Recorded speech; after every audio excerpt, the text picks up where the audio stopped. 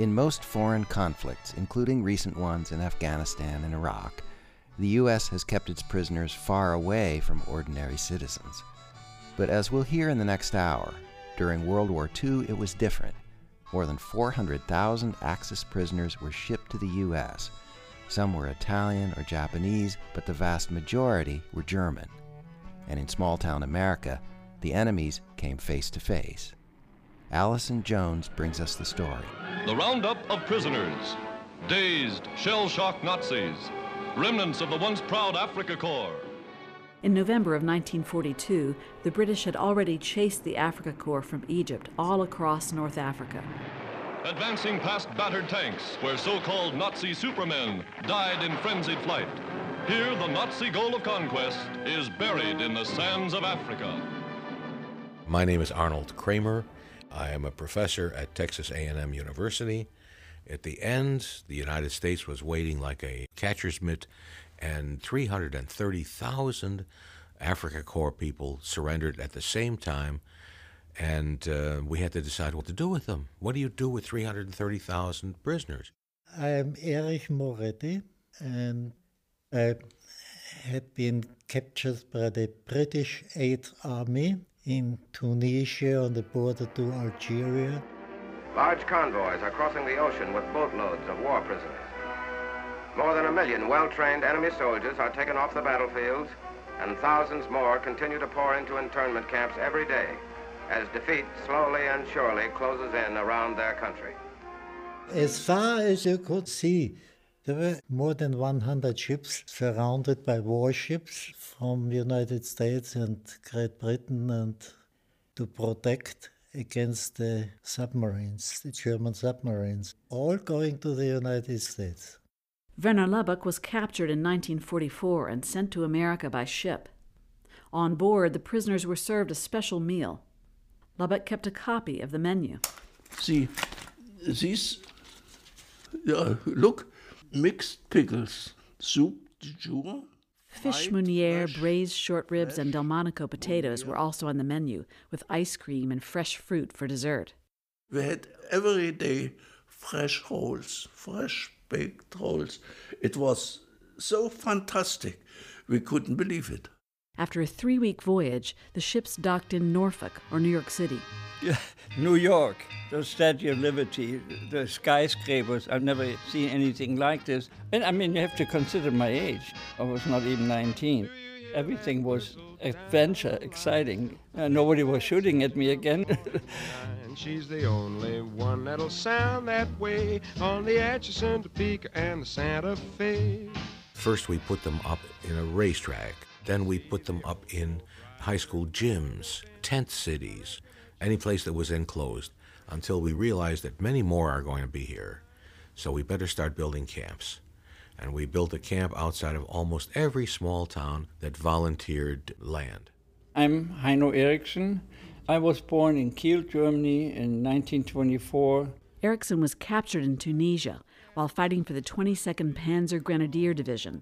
He was shipped to New York. Prisoners were put on Pullman trains, very nice trains on which black Americans were not allowed to ride, but German prisoners were. So cities and fields and villages. From New York to Texas, you saw the whole countryside, cars driving, buildings lit up. My hometown was bombed from 39 on, and here there was peace, people driving cars. I could see the difference. In other words, I began to wonder that how could we ever figure we beat the U.S. in this war? The first camps sprang up in the South and Southwest. We just had more land. We had more land and fewer war industries and more enterprising local politicians who realized the benefits to their small town just coming out of the Depression years. You couldn't drive 50 miles, certainly in Texas, without bumping into a German prison camp. They were all over. Set in a flat river valley an hour and a half northeast of Austin, Camp Hearn was one of the nation's first and largest POW camps, housing 4,800 prisoners. Carl Kotropia, a farmer, remembers how everybody turned out to see the German prisoners marched in from the railroad stop. They blocked the highway off and stopped all the traffic. We saw them coming down the highway, marching them, and they had the jeeps with the machine guns. And we all ran up to the corner of the property line, and we could see them march right on in. Americans didn't yet know all the dark details of the Nazi reign in Europe, but newsreels, posters, and popular songs urged Americans to be on guard against the enemy. Shh, don't talk too much. Shh, don't know too much. Jack, don't be too hip, 'cause a slip of the lip might sink a ship. We were just amazed how many people were staring at us. I think we were the big sensation, the Huns or whatever. At Camp Hearn, a little city sprang up almost overnight in the middle of the Texas prairie. Nazi prisoners of war at a camp in northern United States. War prisoners received the same rations as American soldiers. These Signal Corps pictures show a fully equipped recreation room provided for the captives, who even have their own band. America scrupulously observes the principles of humanity in her treatment of war prisoners. Archaeologist Mike Waters stands in a weedy field, showing me what survives of Camp Hearn today. They created their own theater, complete with tiered seating and an orchestra pit. They put on very elaborate stage productions, complete costuming, complete props. They made the wigs, they painted the scenery, and the camp commander would come in with his wife. POWs at Hearn and other camps could take college-level courses and even earn degrees while in prison. There were correspondence courses from nearby universities, accounting, English literature, English composition, handicraft programs, and religious programs. We inundated them with these things, considering that if we want to eradicate Nazism, we have to replace it with something. And every now and again when I'm overseas, I'll bump into somebody who will say, "Oh, you're from Texas A&M? You're a professor at Texas A&M?" "Yes." And he'll show me his Texas A&M ring and say, "I'm a graduate of Texas A&M 1944 from Camp Hearn or from Camp Mahia or from any of the camps that used to have correspondence courses." There was work, too, if the prisoners chose it, and they did, at POW camps from Maine to California. Use of the men for timber work was recently authorized to offset the grave labor shortage. There is no boredom here. This is imprisonment in humane America. The key is reciprocity. We had 371,000 Germans here. They had 90,000 Americans there. And we felt if we do well by them here, they will do well by our prisoners there. I'm J.D. Wardlow. I'll be 90 years old in January. J.D. Wardlow was a guard at Camp Hearn. We worked them on the farms. If they tried to run and make a break, we were supposed to holler at them, "Stop, halt, halt, halt," 3 times. If they didn't halt, we were supposed to shoot them in the leg, and not to kill them, just to knock them down where they couldn't run. There's several of them had a chance to walk away, get out of the camp some way without being noticed. And when they'd be missed, they'd drive down Hearn, just see them walking up and down the street like they owned the town, you know. The light punishments angered those who already thought the POWs had it too good. Good evening, Mr. and Mrs. North and South America, and by shortwave overseas, let's go to press. Flash. They were getting better food. They were getting, in some places, wine and beer with their evening meals. People in many small communities used to refer to the German prison camp as the Fritz Ritz. Many letters and telegrams sent by officers and enlisted personnel stationed at the Navy Air Base at Jacksonville, Florida, complained to me that while they sweltered all week in the heat, 200 electric fans were given to German prisoners of war. Every Sunday night, everybody listened to Walter Winchell, who made it all very urgent sounding and very exciting sounding. My name is Kurt Landsberger. I was born in 1920. Kurt Landsberger fled Vienna in 1938 to escape Nazi persecution of the Jews, eventually landing in New York City. He was drafted, and in May 1943, he was assigned to a POW camp in Colorado. There he found himself interpreting for German officers.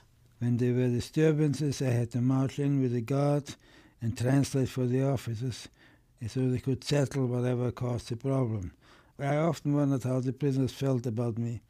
I, who was nothing in the eyes of the Nazi, now they had to come in to me with the slightest requests. Landsberger watched in frustration as his commanding officer gave German officers special privileges. He gave the Germans officers horses to go riding in the country. I'm not kidding. All they had to do is promise to come back. Among the prisoners were some talented musicians. Archaeologist Mike Waters says Camp Hearn in Texas had several bands and orchestras because members of an Afrika Korps band had brought their instruments with them to the U.S.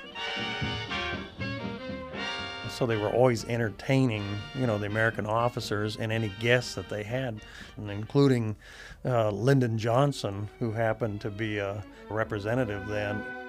In midsummer 1944, Camp Hearn officials asked a POW orchestra to play for a dance.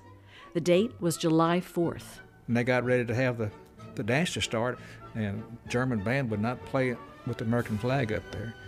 They wouldn't play till they lowered the flag. So to have a band, they had to lower the flag, and that made the news. Orchestras, plays, classes, newspapers. Camp Hearn became a little Germany.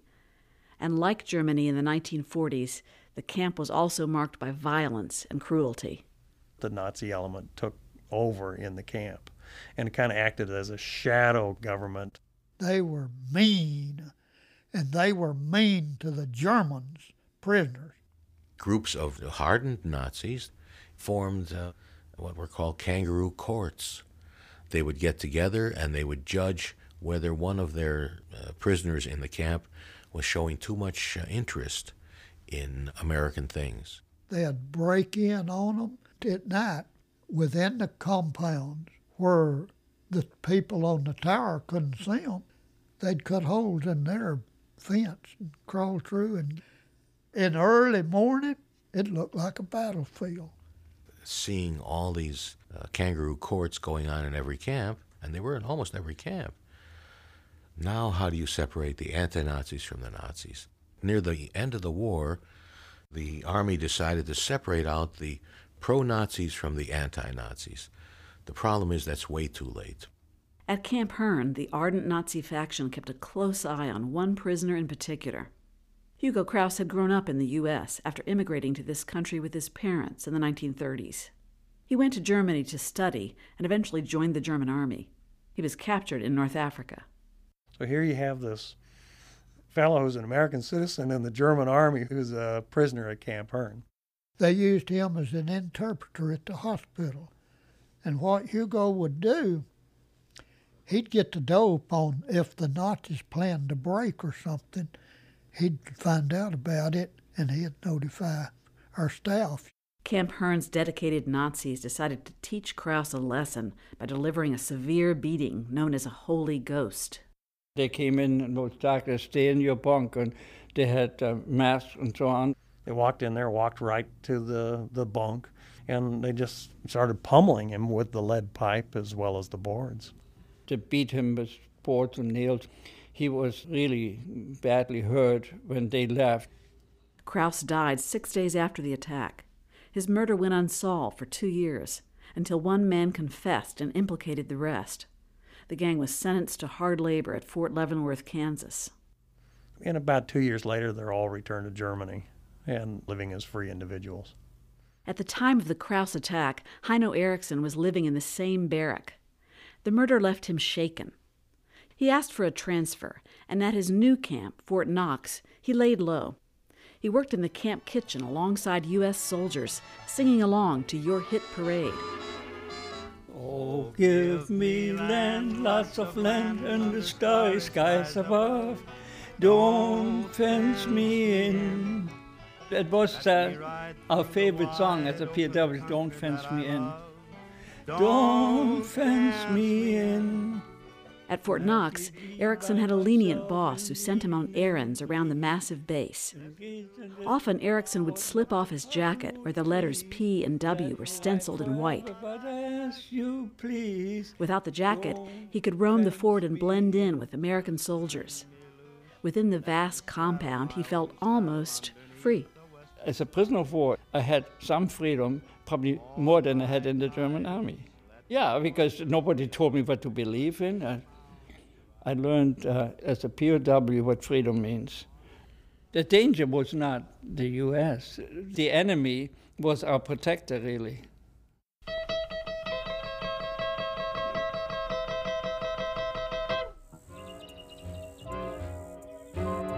You're listening to Mine Enemy, the story of German POWs in America. I'm John Bewin. Behind the South Carolina farmhouse where Sybil Camlin grew up, 6 names were inscribed on the concrete steps. Over the last step coming into the back porch, the Germans, they wrote, "May God bless this house" in German. And then all 6 of them signed it, and it was always special. The names date from the latter days of World War II. Allison Jones brings us the story. Before May 1945, the war seemed distant to the Camlin children, the stuff of headlines and popular songs full of longing. I've counted every minute of each livelong day, been so melancholy since he went away. The children knew almost nothing about Germans, except that they were the enemy. That changed overnight. I am Cecil Camlin. I was born in Florence, South Carolina on January 10, 1934. What I remember about it is my dad saying one night, "We're going to have Germans here tomorrow." Germany had just surrendered on May 8, 1945. The National Broadcasting Company delays the start of all its programs to bring you a special bulletin. It was announced in San Francisco half an hour ago by a high American official not identified as saying that Germany has surrendered unconditionally to the Allies, no strings attached. I'll repeat that. Within weeks of the surrender, some 400 German prisoners arrived at Florence Army Airfield. I'm Cecil Ward. I'm 83 years old, plus I guess I was about 15 when they started bringing the prisoners in. I had my ideas of Germans up until that time, and particularly German soldiers. The war had left locals short-handed, and German soldiers were put to work on farms and in factories.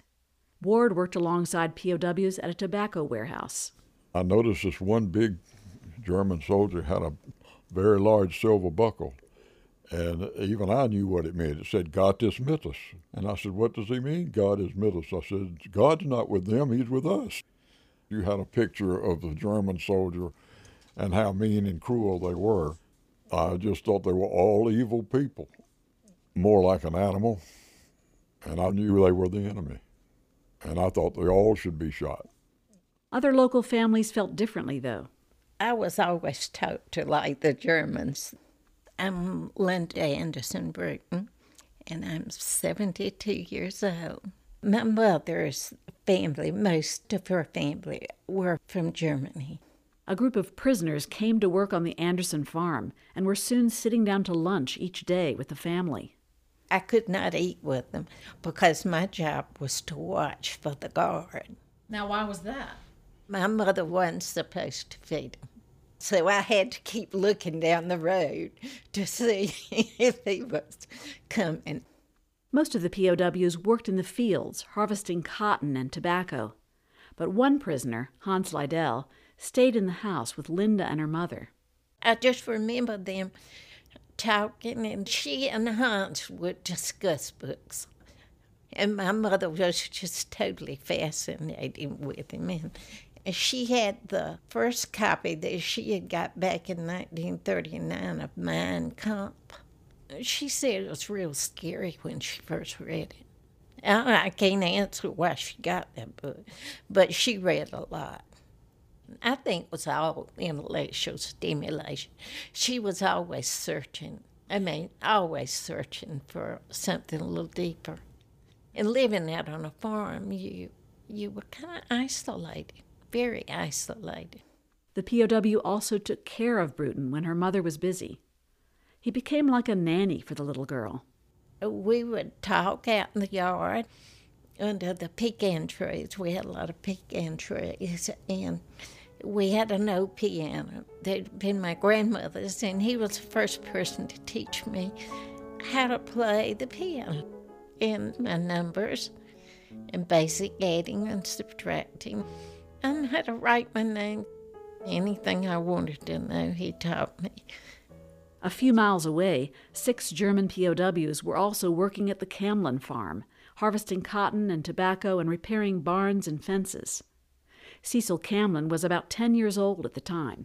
It was as if they were company. I never remember feeling there being enemies. They would arrive in the morning, 6:30, they'd come in on the pickup truck no matter what the weather was. They were eating breakfast as daybreak was coming, and the black people were beginning to show up for work. 2 large sharecropper families, the Andersons and the Thomases, worked alongside the Germans. Altogether, about 50 sharecroppers lived and worked on the Camlin farm. My name is Mary Henry, and I grew up on the Camlin farm. We were sharecropping with him. Maybe since I was about 8 years old, we used to be in the field sitting out tobacco and pick cotton. Now we had to help pick cotton. And we picked that by the pound. And at the end of the day, they would weigh it up, see how much cotton you picked that day. Mary Henry's father worked in the fields with the German prisoners. I heard my daddy talking about the prisoners, how good they was working and it was good to work with and stuff like that. They got along good with them. Ain't had no problem with them. The POWs worked all summer from daybreak till dusk. Then in August, long-awaited news finally arrived. 7 p.m. Eastern Wartime, Bob Trout reporting. The Japanese have accepted our terms fully. That's the word we've just received from the White House in Washington. This, ladies and gentlemen, is the end of the Second World War. The war had ended, but hundreds of thousands of war captives were still in U.S. hands, and Germany was in tatters. While the Allies debated what to do with the POWs, the prisoners kept working all across the country. At the Camlin farm, they planted a vineyard and built 4 new tobacco barns. The guys would go down into the woods and cut trees and with mules pull the logs up toward the big backyard, and they would mill the wood right there to make the barns. When Christmas was coming, the Camlins asked for permission to keep the POWs into the evening for a party. What I remember is my mother going all out, planning not only a huge feast of all kinds of meats and vegetables, 3 or 4 kinds of cakes. My sister's about 2 years older, so she'd be about 14 and I was 10 or 12. You know, we were good dishwashers and potato peelers and all that sort of stuff. Julia Camlin Sellers, almost 80, next month. Somebody said there was a pianist among them, and they were invited to go and sing Christmas carols. In our living room, we had a baby grand piano, and the adults were sort of standing around, and my dad was there beside my mother, and I just remember standing there, smaller than these bigger soldiers, and they started singing Stille Nacht. And it was the most moving, astounding feeling that they had. And you wished they could be with their families. You knew their families were feeling less than euphoric that day, that season. It was a poignant time. We had to pause several times. They wanted to sing it, but they kept breaking down. It made the whole idea of war so absurd. And I never forgot it. But with time, the memory also began to trouble Cecil Camlin. Camlin had grown up to be a Methodist minister who preached from the pulpit against segregation. Years later, he remembered the childhood Christmas scene in a note to his siblings, including his sister, Sybil. It says, here, I remember the Christmas the prisoners shared with us. After my mother's delicious feast, we all went together to the living room. One of the prisoners... The letter concludes, my mother continually provided abundant food for the prisoners without sensitivity to their leadership's record of killing millions of human beings. However, she was so racially prejudiced that none of the blacks who for generations cooperated willingly for our family's betterment were allowed in her kitchen. It really saddened me as I matured that we couldn't open our table for our closest neighbor. It's difficult to comprehend what it was like to have this geographical barrier that race brought about. They had their living quarters, we had our living quarters. It was almost a separate country, our kitchen and their kitchen. Mary Henry, the sharecropper's daughter, has her own memories of growing up with the Camlin children. I never knew about the dinner. No. All them workers should have been invited to it. If they worked together, they should have celebrated together. That's what it should have been. Mm-hmm. But back long then, it was different. During that time, the workers had to go up to the house to get their orders to do what they had to do that day.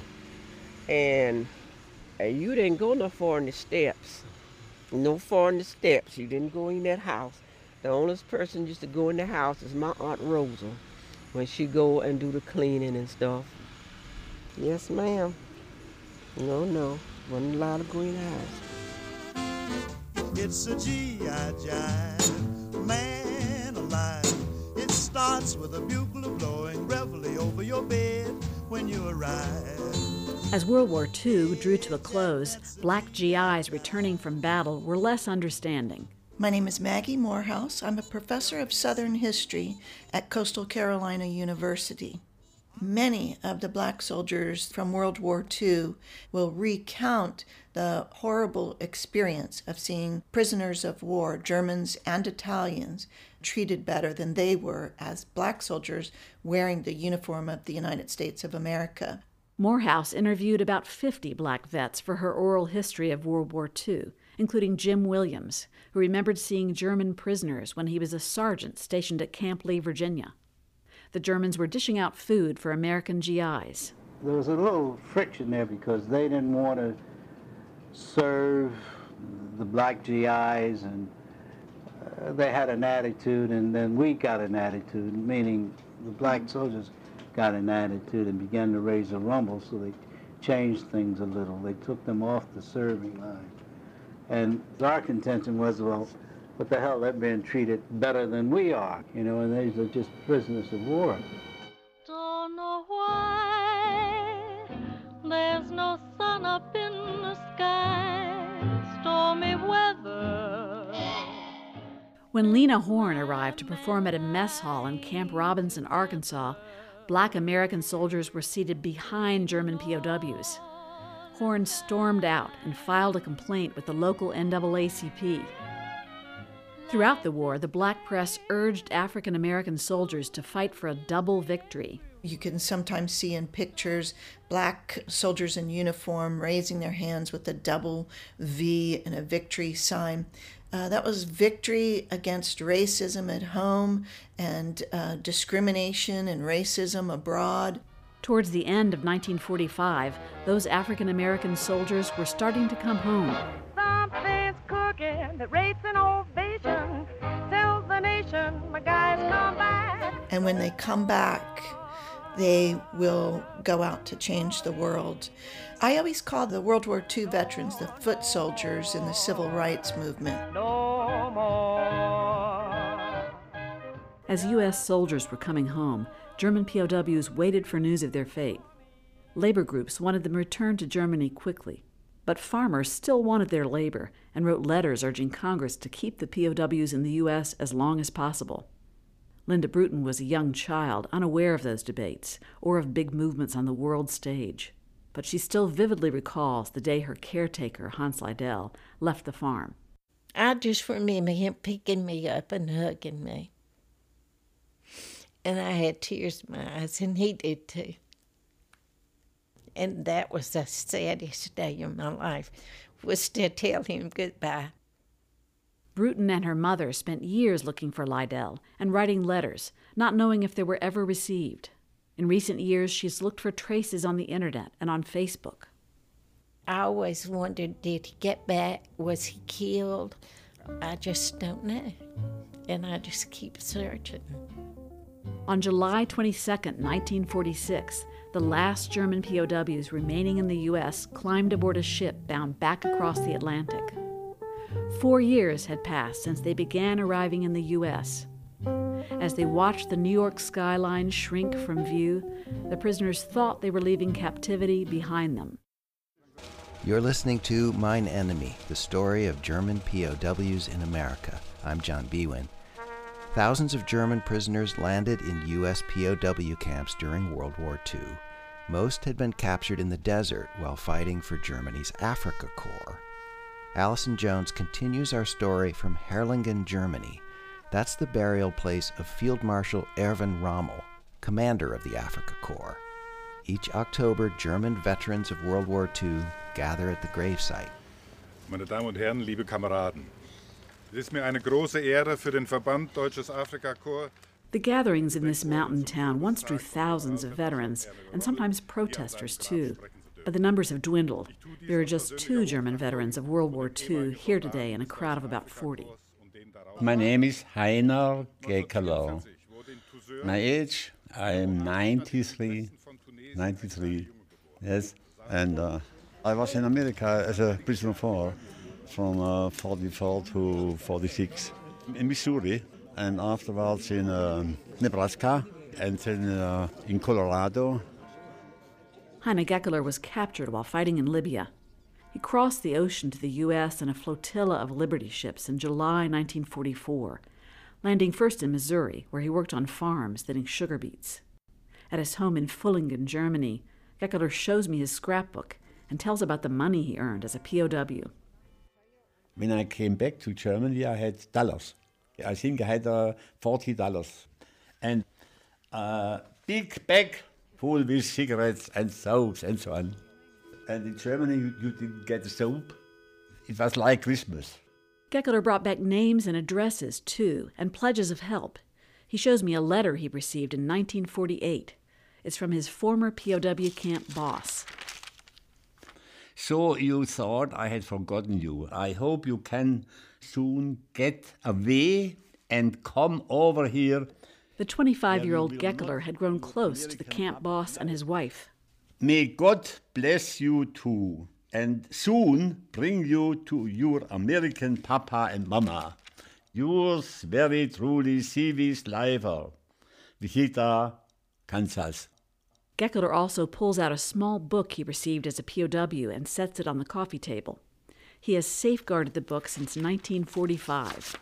Before we left America, we were re-educated. We made a school for Democrats, you understand? The book in his hands is a worn cloth-bound volume in German, a primer about American democracy. American history, American government. It's also a souvenir of a nearly forgotten World War II battle, the war the U.S. fought for the hearts and minds of captured German soldiers. At first, the campaign to democratize German soldiers was waged secretly from a Rhode Island headquarters nicknamed the Idea Factory. We went through each camp and tried to find those people who were decidedly pro-democratic and moved them to Rhode Island and trained them to be future leaders of Germany. The Idea Factory produced a POW newspaper and cranked out high-minded reading lists for POW camp libraries, featuring writers who promoted individualism, such as Ernest Hemingway and Thomas Mann. They were seen as a bridge to the post-war world. Matthias Reis teaches history at the University of Exeter in Exeter, England, and writes about German POWs. Prisoners of war represented the first chapter of the post-war story in the sense that you could start the reconstruction work with them, and you could actually try to influence them and turn them from foes into friends. The effort came out of hiding after the Nazi surrender in May 1945. At Fort Getty in the United States, German prisoners attend special classes to fit them for leadership in their own country. The Gestapo, they learn, is out, along with other fascist institutions in the reconstruction of Germany. By that spring, the re-education campaign had grown to include crash courses in democracy for thousands of German prisoners. Languages, government, finance, and public safety are part of the course, which was ordered by General Eisenhower. Several thousand Germans, all volunteers, will be taught here. But the Americans were preaching democracy and freedom of speech to prisoners. That wasn't always easy. Again, Matthias Reiss. It's a very tricky thing to do when you deal with prisoners, to tell them that you have freedom of speech. Because the moment they mentioned, for example, the race problem in America, this freedom of speech was quickly curtailed. I mean, if they did, they were quickly branded as Nazis and blacklisted and often had to suffer the consequences by being transferred into other camps. While German soldiers were being tutored in democracy, Allied troops were marching across Europe, liberating Nazi concentration camps. Permit me to tell you what you would have seen and heard had you been with me on Thursday. It will not be pleasant listening. Edward R. Murrow visited Buchenwald in April 1945, the day after it was liberated. He was one of the first American journalists to describe what went on inside a concentration camp. We proceeded to the small courtyard. We entered. It was floored with concrete. There were 2 rows of bodies stacked up like cordwood. They were thin and very white. Some of the bodies were terribly bruised, though there seemed to be little flesh to bruise. Horrific scenes from Buchenwald, Holzen, and other camps were also captured on film by the U.S. Army Signal Corps. Those films became part of the re-education effort. At this concentration camp in the Gotha area, the Germans starved, clubbed, and burned to death more than 4,000 political prisoners over a period of 8 months. Historian Christian Wienand interviewed many former German POWs. A lot of them were deeply shocked, couldn't believe it first. They thought it's pictures from the bombed German cities and not concentration camp survivors. Many POWs dismissed the films as American propaganda. When the U.S. government surveyed 20,000 prisoners being returned to Germany, fewer than half said they believed the concentration camp films to be true. Mein Name is Hermann Däumling, and I am born 1919. Yes? Former POW Hermann Däumling lives in Munich, not far from the sprawling central park called the Englischer Garden. A second lieutenant and company commander in the Afrika Korps, Däumling was captured in Tunisia in May 1943 and shipped by boat and rail to Kansas. There he was shown footage from the death camps.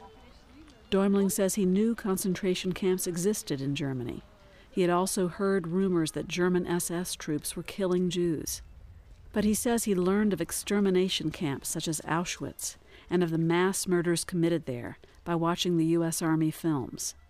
Der Film war so grausam, es waren lauter Tote. The film was awful. There were lots of dead people, and at first we couldn't believe it. We said, this can't be real. This is a graveyard that's been dug up with dead bodies everywhere. This kind of thing doesn't exist. But the officer in charge, he said that these were prison camps in Poland and other places where millions of Jews were murdered.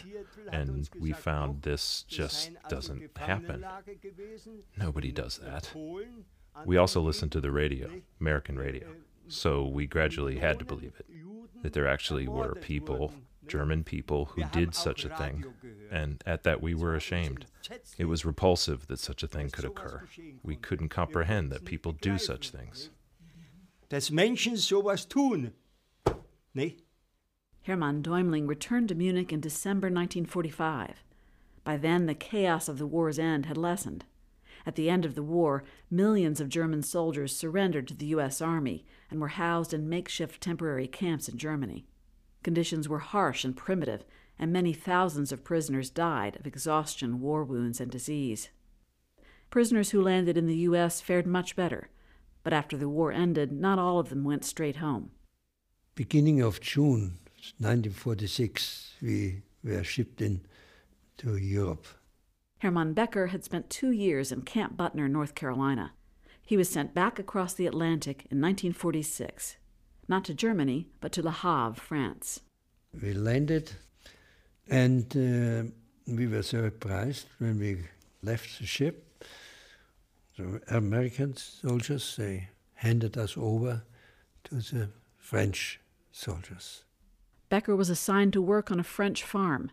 Revelations about Nazi atrocities and of Germany's poor treatment of American POWs had created shockwaves in the U.S.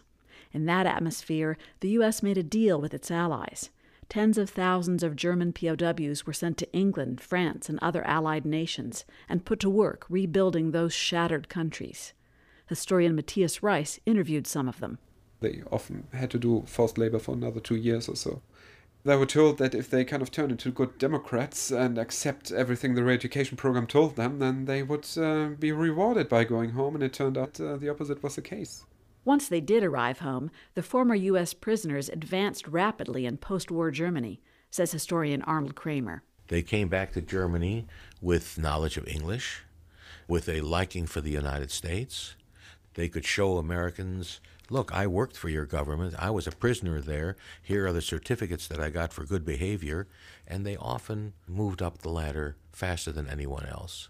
And in fact, by the mid-50s, long after the war was over, you could scratch any CEO of any big German corporation or any high-ranking politician and find a German prisoner underneath. Some former POWs became leaders of post-war Germany, like Rüdiger von Weckmar, who became president of the United Nations General Assembly. Thousands more were like Werner Lobach. You're hearing a gospel choir outside Frankfurt, Germany, that includes Lobach's daughter, Margareta Stahlmann.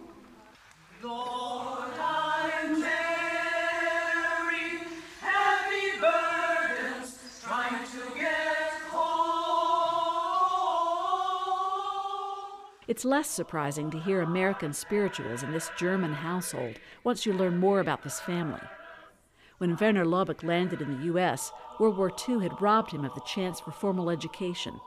But in camps in Mississippi and North Carolina, he polished his English and picked up something else as well, new ideas for how to launch a career without a diploma. Starting as a dishwasher and ending somewhere. So that was the way I came up, without a profession, without examination, only by the real American way. If you can do it, do it. This was the way I came up. Lubbock talked his way into a job with Exxon in Germany and stayed for 3 decades. And the family kept coming back to the U.S. as tourists, says his daughter, Margareta. When I was young, my parents had one interest, spending their holidays in America. I think they knew even every part of America. Yeah, that's right. The East Coast from Georgia, South Carolina, up to Boston.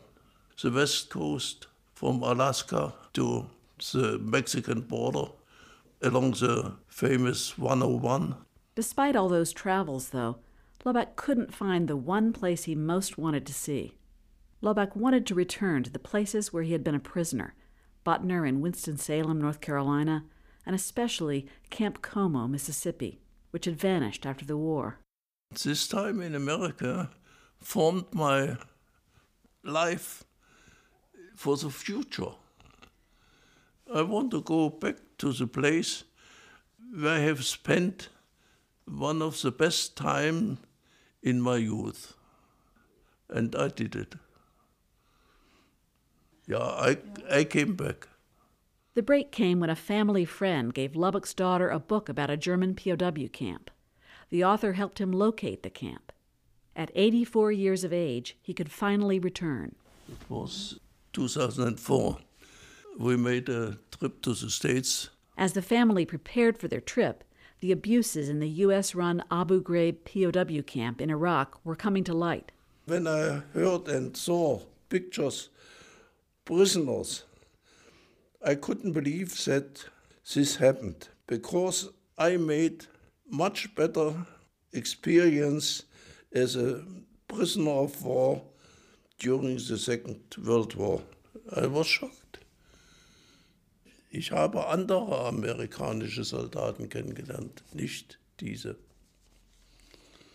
Did you say, I met other American soldiers, not these?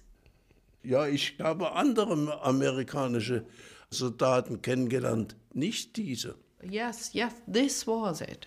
I learned to see other Americans, and I was treated just in another way. And it was so helpful for his life. It was so good for his life.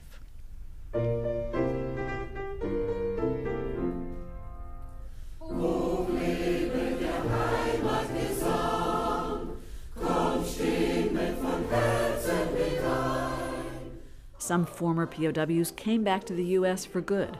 Many settled in German immigrant communities in places like Houston, Texas, where the Houston Liederkranz singing group included a former German POW for many decades.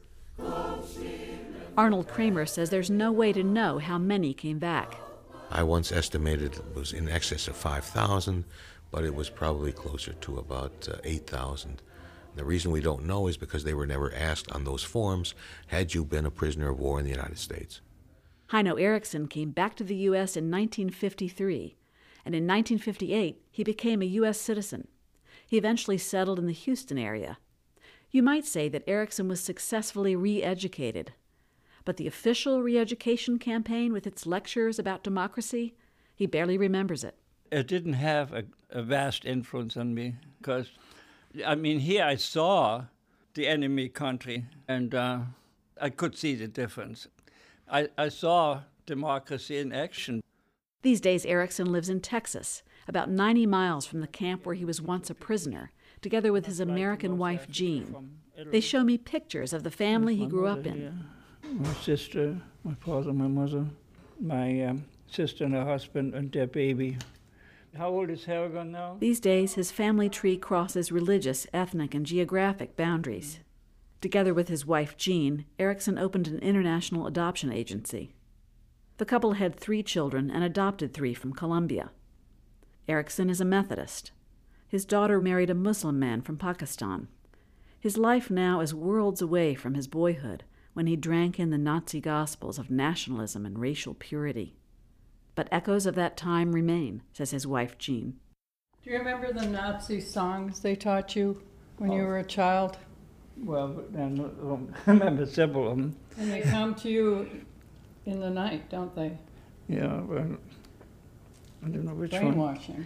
Yeah, that's what it was. Or deep indoctrination is another word for it, you know. Yeah. I mean, I can remember Hitler Youth songs in total. You can? Not that I want to, but... What would they say, those songs? Oh, I have to think about it right now. I mean, there's some really bad songs. Sharpen the long knives on the lantern post, and Jewish blood must flow, you know. When you think how old I was then, how old I'm now, I mean, you know, we're talking, maybe I want to remember, but most of the time I don't want to even think about it, you know. So that tells me that indoctrination is lifelong if you let it. As a POW in the U.S., Eriksson stepped into a different world where new tunes were playing. After the war, he decided to make that world his own. As for Geckler, he returned home to Germany carrying dollars and bars of soap, and a little pocket guide to the virtues of American democracy, a primer on all that America believed itself to be.